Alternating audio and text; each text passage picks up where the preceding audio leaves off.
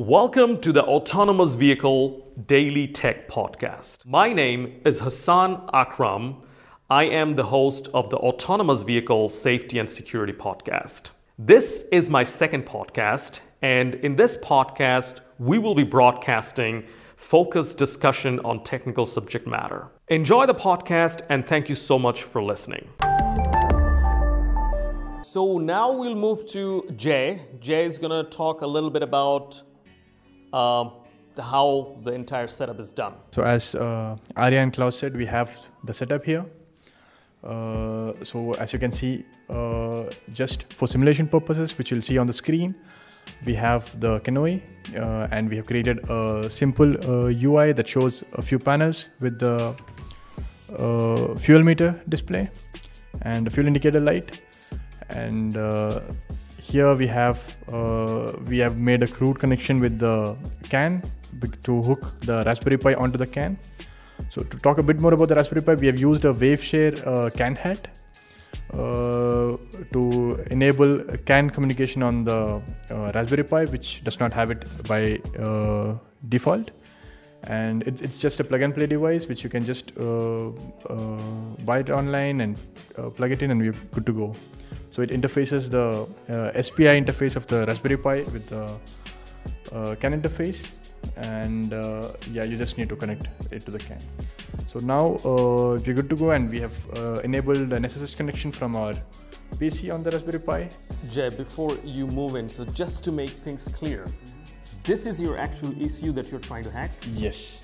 And that is the simulation of, and can we say it's cluster. an ECU, a cluster? Yeah. The cluster. Mm-hmm. And this is the bad guy, the hacker ECU? Yes.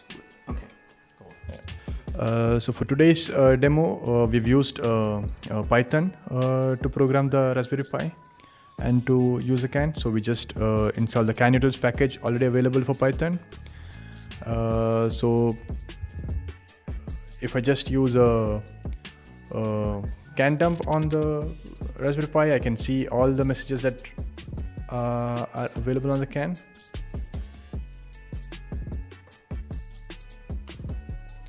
So as you can see on the screen, we have multiple messages coming on the CAN, and for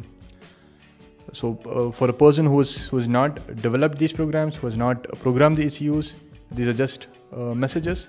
And so if you see, there are two different arbitration IDs that are possible that we can see. And so from here starts the actual work, where we have to analyze these messages, see how they change. So like what you see is a complete CAN dump, so I can also filter for a particular arbitration ID so that I can only focus on that. And if you see, like based on this, we have identified that so the ID, the message with the ID 407 is some kind of an indicator, because you can see that when it crosses a particular threshold, the second byte changes. So based on this deduction, we have a program written which can override that. So if you see on the other screen, the simulator, the fuel gauge must be going down, and now I can force it to always stay up.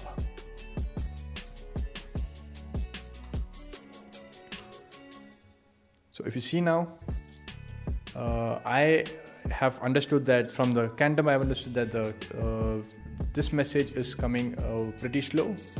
And now I have written a program to put it onto the CAN message at a faster rate, so that it always overrides the actual ECU. So now what the messages the Raspberry Pi puts overrides the message that the actual ECU puts onto the CAN, and I can make the ECU behave, or the other ECU, that's the cluster, simulated cluster, behave exactly as I want. So as I told you, this requires an analysis of the messages on the CAN and a bit of a reverse engineering. Okay, so now when we run the script, the Raspberry Pi overrides the actual ECU, and so it creates a it sends out fake status of the fuel status onto the cluster, and the driver can not know that he's running out of fuel. So this is just one instance where we have simulated. So, and this was just to show that the bus can be easily hacked into, it can be easily hooked onto, and another node can easily send messages. So it's all about identifying what each CAN message does, each CAN signal does, and duplicating the same with our interceptor ECM.